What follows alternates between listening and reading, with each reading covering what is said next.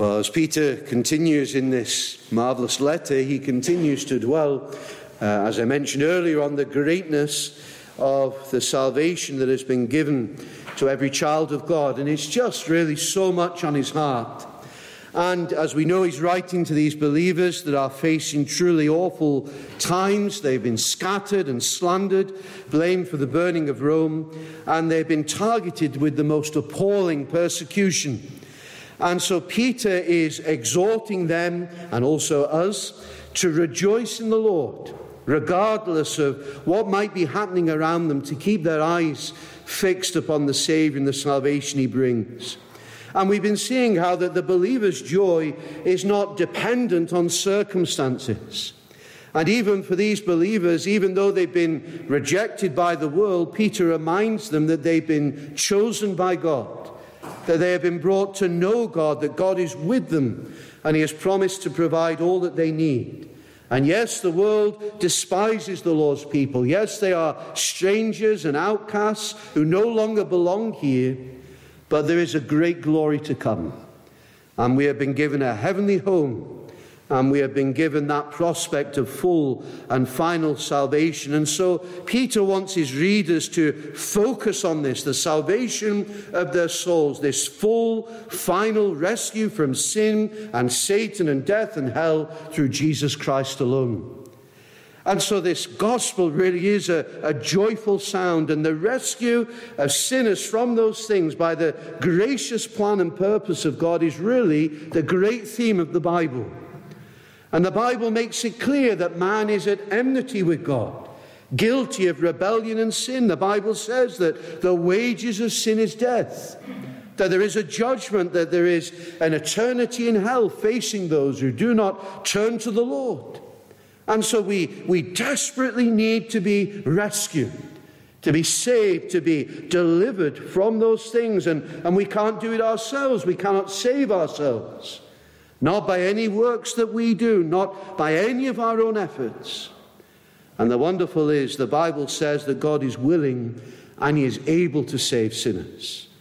That he is willing and able to save people like you and me. And salvation is of the Lord, and he loves to save. And he has made the way in which we can be rescued. And it's through his Son, the Lord Jesus Christ. Through his life, through his death upon the cross, through his resurrection. And Jesus is able to save to the uttermost all who call upon his name. And as we saw this morning, this gospel is to be proclaimed throughout the nations, to call sinners to repentance and faith in the Saviour, to speak to them of the love of God, that indeed they might turn and be saved. Romans 5:8, but God demonstrates his own love toward us in that whilst we were still sinners, Christ died for us. Romans 1:16, I am not ashamed of the gospel of Christ, for it is the power of God to salvation for everyone who believes. This is a great gospel. And this wonderful salvation, friends, if we have known it, if God has saved us, it should cause us to praise him, to delight in him. Praise for who he is, praise for what he has done, praise for what he is doing. And so if we are believers tonight, we have been blessed beyond measure, and all because of sovereign grace and mercy. But if we're honest, the tragedy is that we can easily take all of those amazing things for granted. You know, we sing Amazing Grace, but often we are not amazed by grace. And that is something that we are exhorted in the Scriptures to guard against. We need to keep coming back to the greatness and the joy of salvation. Think of 1 Chronicles 16:23. It's the same in Psalm 96. Sing to the Lord, all the earth. Proclaim the good news of his salvation from day to day. And that's not just an external proclamation, as it were. We need to remind ourselves of that. We have to preach the gospel to ourselves, that we indeed might delight in the Lord, to keep our memories and our thoughts and our hearts fresh in these things. And so Peter is calling his readers, he's calling us to rejoice and delight in the greatness of this salvation. And in it we can know that no matter what happens in this life, however bleak things may be, however bad things might get, if we are saved, if we know Jesus Christ, we can rejoice in our eternal salvation. No matter what might be falling apart around us, the certainty of this is unsurpassed. And here is our hope that is unshakable. Here is where we find that rest for our souls. And Peter, as he's bringing these things under the inspiration of the Spirit, then goes on to speak about the greatness of this salvation, but from different perspectives. And rather than the usual view, should we say, of salvation from the perspective of God's intervention, he speaks of this salvation from 4 very different perspectives. And you see them in our text, verses 10 to 12. Old Testament prophets, also the Holy Spirit, New Testament apostles, preachers of the gospel, and angels. And all of those things that he mentions are there to show us again the greatness and the amazing reality of the gospel. And so let's look at them together. Firstly, the searching of the Old Testament prophets, and we'll spend most of our time on this tonight. Verse 10, of this salvation the prophets have inquired and searched carefully, who prophesied of the grace that would come to you. Now, the implication in that verse is that the prophets studied not only their own prophetic writings to know all they could about this promised salvation, but all those others that they had access to as well. And for them, this salvation that God would provide for sinners was the greatest theme. It was their passion. It was what they wanted to search, to know more of, to delight in, and to pursue. Now, it's interesting, when Peter speaks of the prophets, he's speaking generally of all the Old Testament prophets appointed by the Lord, who spoke with that authority, thus says the Lord. They had their focus on this salvation. And so they looked for the promises. They looked to the Messiah who would come, and believing even though they wouldn't see the fulfillment themselves. You know, we reminded ourselves not so long back that in the Old Testament, the gospel is still the same. Saved by grace alone, through faith alone, in Christ alone, looking ahead to the coming of Christ. Remember what Jesus said in John 8:56, Abraham rejoiced to see my day. He was glad. So we, in God's grace, we are saved by looking back to the coming of Christ and what he accomplished on the cross, dying in our place, bearing our sin. In the Old Testament, they looked ahead to the coming of Christ, those who were given to believe. And we all meet at the foot of the cross. And so the Old Testament prophets, they saw that this salvation would go beyond Israel to all the nations of the earth. That was the wonder of it. You see, they knew that God had a plan of salvation for people from every tribe, every tongue, every language, every nation, and it was all centered on Messiah, the prophet, priest, king, who would come with great grace. And so their hearts longed to learn all they could of this wonderful prospect. And that's what he says, isn't it? It speaks there of the grace that would come. Now, that draws in not only the actual act of salvation in the person and work of Jesus, but the whole scope of God's purpose in salvation. They were taken up with the grace of God, God's blessing and favor on those who did not deserve it. That God had promised this salvation by grace, that Messiah himself would be full of grace. Friends, some make a very serious mistake of thinking that there is no grace in the Old Testament. But God is by his very nature gracious. He is the God of all grace in the Old Testament as well as the New Testament. I could give you so many examples of references to the graciousness of God in the Old Testament. For example, when Moses asked to see the glory of the Lord in Exodus 33, God says in part of his response, I will be gracious to whom I will be gracious. I will have compassion on whom I will have compassion. God has always been gracious, and the prophets knew God was gracious. But they knew that there was greater grace still to come. Grace embodied in the person and work of the Saviour, Jesus Christ. To try and show this, I'd like for you just to hear some verses, wonderful verses from Isaiah. Isaiah 45 and verses 20 onwards. Assemble yourselves and come. Draw near together. You have escaped from the nations. They have no knowledge, who carry the wood of their carved image and pray to a God that cannot save. Tell them, bring forth your case. Yes, let them take counsel together. Who has declared this from ancient time? Who has told it from that time? Have not I the Lord? And there is no other God besides me, a just God and a Saviour. There is none besides me. Look to me and be saved, all you ends of the earth. For I am God and there is no other. I have sworn by myself. The word has gone out of my mouth in righteousness and shall not return, that to me every knee shall bow, to him men shall come. And so Isaiah is speaking of the nations bowing, entering into a salvation of amazing grace, bound up in Messiah. Or think of Isaiah 55, those marvelous verses. Ho, everyone who thirsts, come to the waters. And you who have no money, come, buy and eat. Yes, come, buy wine and milk without money and without price. Hear, and your soul shall live. Surely you shall call a nation you do not know, and nations who do not know you shall run to you, because of the Lord your God and the Holy One of Israel, for he has glorified you. Seek the Lord while he may be found. Call upon him while he is near. He will have mercy upon him, and to our God, for he will abundantly pardon. They're wonderful verses.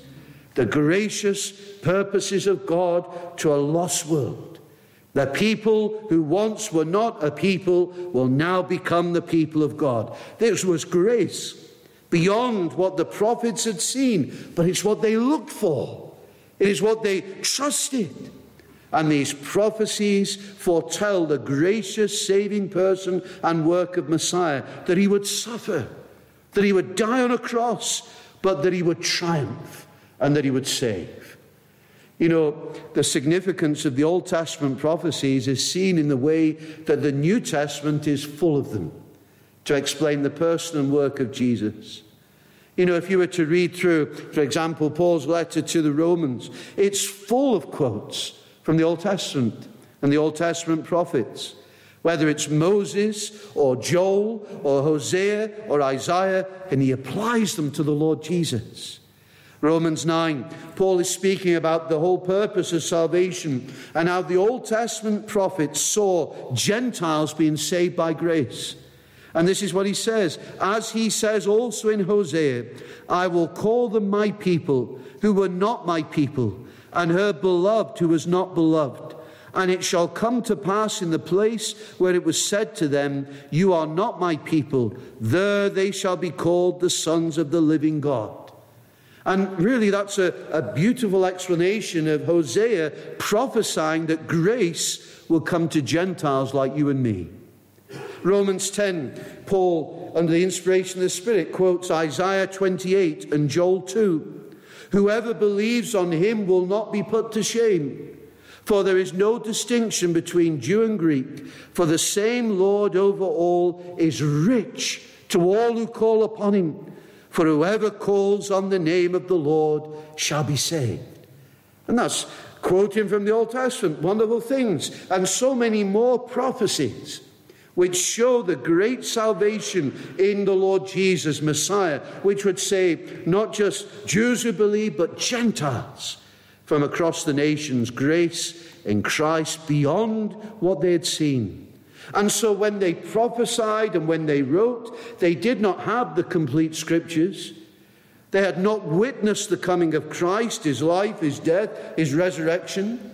They hadn't seen the establishing of the church, which would draw together Jew and Gentile in the Savior. They had not witnessed this amazing grace at work around the world.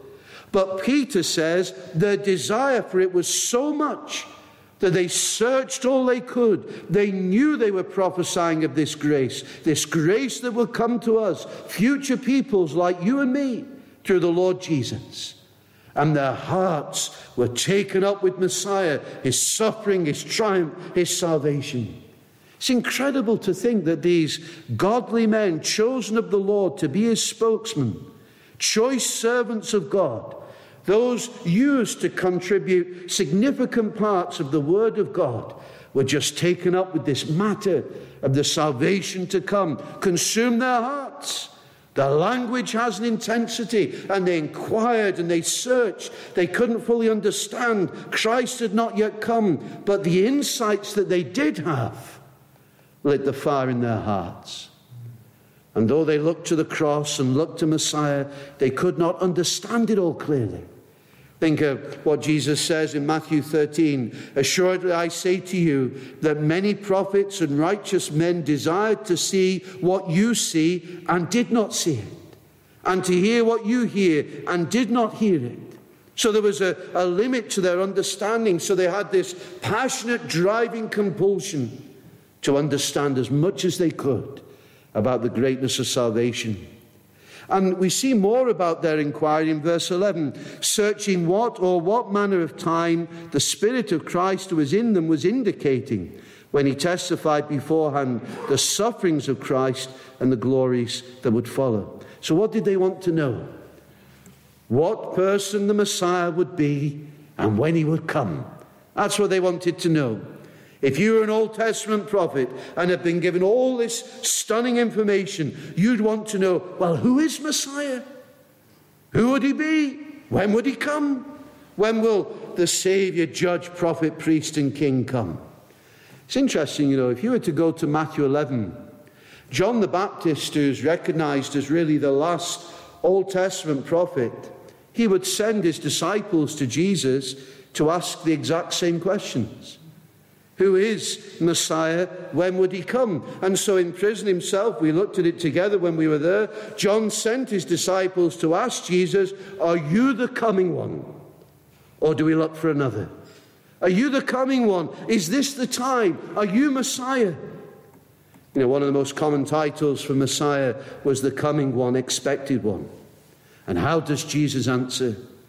Well, he demonstrates his messianic credentials, the fulfillment of Old Testament prophecy. And he says in Matthew 11, verses 4 to 5, go and tell John the things which you hear and see. The blind see, the lame walk, the lepers are cleansed, the deaf hear, the dead are raised up, and the poor have the gospel preached to them. John would know the significance of that. Jesus was saying, I am the fulfillment. I am Messiah. And you say, well, why is Peter stressing this to us? Well, his point is that the greatness of this salvation was the focus and heart of the study of the prophets. And if they were so thrilled by it, if they were so eager to get deep into its truth, to understand more of it, how much more precious should it be to us who stand on this side of the cross? Generation after generation, century after century, godly men sought to know what we so often treat so lightly and take for granted. I wonder if we understand that. That's such anticipation, and yet here we are. We have a complete scripture. All the glories of the gospel. The theme of the prophet's study should be the thrill of our hearts, Jesus Christ and him crucified. And you see, these things also then take us on to the next element, which is verse 11, the inspiration of the Holy Spirit. So the Old Testament prophets, they looked to this salvation, but then you had the inspiration of the Holy Spirit. And the greatness of our salvation is seen in the fact that it is the theme of the Holy Spirit's revelation. You see, the prophets received their prophecy from the Holy Spirit. Now, by the way, Peter there is giving us another insight into the fact that all revelation is divinely revealed by the Holy Spirit. But if you look at verse 11, it says, searching what manner of time the Spirit of Christ who was in them was indicating when he testified beforehand the sufferings of Christ and the glories that would follow. And so these prophets wanted to understand the who and when that the Spirit of Christ was indicating regarding the suffering of Messiah and the glories that would follow. And so that's why you have these two elements throughout Old Testament prophecy. The sufferings of Christ, that Messiah would die on a cross, that Messiah would be cut off, that Messiah would be pierced, and so many more. They prophesied about the sufferings of Christ under the inspiration of the Holy Spirit. How else could they have spoken with such accuracy? It was revealed to them. They didn't know the future. It was revealed to them by the Spirit of God. The sufferings of Christ, the glories that would follow. And that's why I also have prophecy about the resurrection of Christ, the ascension of Christ, the exaltation of Christ, the enthronement of Christ. And so the prophets, inspired of the Spirit, wrote about the suffering of Messiah, the glories that would follow. These are the two themes that you find throughout Old Testament prophecy. And friends, that's also underlined in the very last book of the Bible. Revelation 19:10, the testimony of Jesus is the spirit of prophecy. That's a wonderful verse, by the way. And so all true prophecy, in biblical terms, testifies of Christ, his sufferings and his glory, his role as the Savior. Do you remember when the Lord Jesus was on the road to Emmaus with those two disciples? Do you remember what he said to them? O foolish ones, and slow of heart to believe in all that the prophets have spoken. And then here it is. Ought not the Christ to have suffered these things and to enter into his glory? So you see, the sufferings of Christ, the glories that would follow. And then, as we know, he went on to show them all these things in the most wonderful Bible study. The prophetic focus, suffering and glory. And we see that these prophets also had the Spirit of Christ who was in them. So the Spirit was at work in the writers of the Old Testament. Peter revisits this in his second letter. He says, prophecy never came by the will of man, but holy men of God spoke as they were moved by the Holy Spirit. So the Spirit of Christ moves them to write about this great salvation, inspiring and testifying. And all that the prophets wrote was God-breathed. We should never doubt it, friends, and never doubt the word of God. And the Holy Spirit revealed this great salvation to those who were ahead. Verse 12, to them it was revealed, but not for their benefit, for ours. But to us they were ministering the things which now have been reported. The message of the gospel was there, but not primarily for their time, but for the fulfillment when Jesus came. You know, you can find wonderful prophecies about the coming of Jesus from the beginning of Scripture. Do you know, one was highlighted to me recently that I'd never really appreciated before like I do now. And it's in Numbers chapter 24. It's a great example. Numbers 24, verse 17. And it says, I see him, but not now. I behold him, but not near. A star shall come out of Jacob. A scepter shall rise out of Israel. Speaking of the future coming of the Lord Jesus. His coming not now, not near, but at the appointed time. You know, Hebrews 11, these, speaking of the patriarchs, died in faith, not having received the promises, but having seen them afar off, were assured of them and embraced them. So they saw the coming fulfillment, and though not in their time, they believed. They embraced the truth. And so, by this inspiration of the Spirit, they were given to prophesy, to see from a distance the time when this great salvation would be accomplished, and it would be for Jew and Gentile in the Lord Jesus. All of this revealed to them by the inspiration of the Spirit of God. A great salvation, and it's ours by grace. And then verse 12, the preaching of the apostles, things which now have been reported to you through those who have preached the gospel to you by the Holy Spirit sent from heaven. So those things preached, this great salvation revealed, inspired by the Spirit, prophesied the suffering of Messiah, the glory that would follow. These things are now preached in this New Testament age, announced through those who have preached the gospel. And in the first instance, Peter is speaking of that apostolic proclamation that established the early church and is our foundation, that Jesus is Messiah, the promised one, the anointed one, and that now was the day of salvation. All that had been prepared, all that had been anticipated is now here.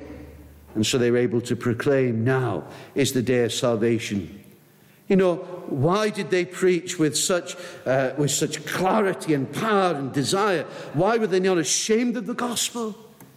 Because it says, as it says in 1 Corinthians 1, the message of the cross is foolishness to those who are perishing, but to us who are being saved, it is the power of God. Or 1 Corinthians 2, and I, brethren, when I came to you, did not come with excellence of speech or of wisdom, declaring to you the testimony of God. I determined not to know anything among you except Jesus Christ and him crucified. They realized the privilege of preaching Jesus, the fulfillment of the prophecies, the Savior of whom the word speaks, and their passion for him, their love for him, saw them give their lives for him in preaching his truth. And then as we finish, the fourth perspective, this is also great salvation, not only because it is prophesied by Old Testament prophets, inspired by the Holy Spirit, and preached by New Testament preachers, apostles, but also it is the theme of the angels, verse 12. Things which angels desire to look into. Friends, I don't know if you've ever thought and taken a moment to think about what it would be like to see what angels see in the spiritual realm. The invisible world, which we know is real, but we cannot see with physical eyes. To see something of the struggle, but also the holiness and perfection and splendor that they have. Well, we might wonder that, but you know what's really incredible? They're wondering about what it's like for us as believers. They're wondering about what it's like to be saved, to be forgiven, to receive the grace of God. And that is staggering. These things they desire to look into, matters of salvation which angels desire to look into. And that word desire is so strong. You know, it's not just something that the angels, have a passing interest in. It's a deep passion. It's a strong impulse. It is a desire that's not fulfilled. They want to look into it. It's the same word, by the way, as Peter and John when they ran to the empty tomb and they stooped down and get in to look into the tomb. The angels want that. They want to look into it, a driving passion to understand it, because they'll never experience it themselves. Holy angels don't need to be saved. Fallen angels cannot be saved. And it's the holy angels that are most in view here. They want to know more so that they can glorify God more. And so their longing isn't just curiosity, it is in order to give God greater glory. And so they long to look into this gospel. And the holy angels, they've been involved in this salvation in terms of they announced the birth of Jesus. They came to Jesus in his temptation. They were there at the cross of the resurrection of Christ, his ascension. Now they do the Lord's bidding on behalf of his people. We know that angels rejoice when a sinner is saved. The extension of Christ's kingdom and the gathering in of the church. And not only that, but we're also told that God puts his grace on display through his church. The power of God at work, and the angels see it. Ephesians 3:10, now the manifold wisdom of God might be made known by the church to the principalities and powers which are in the heavenly places. They see these things and they desire to know more of them. And in that great song of heaven, Revelation 5, now when he had taken the scroll, the 4 living creatures and the 24 elders fell down before the Lamb, and they sang a new song, saying, you are worthy to take the scroll, to open its seals, for you were slain and have redeemed us to God by your blood out of every tribe and tongue and people and nation. That's the great song of salvation. I wonder if you can sing that tonight. Do you know Jesus for yourself?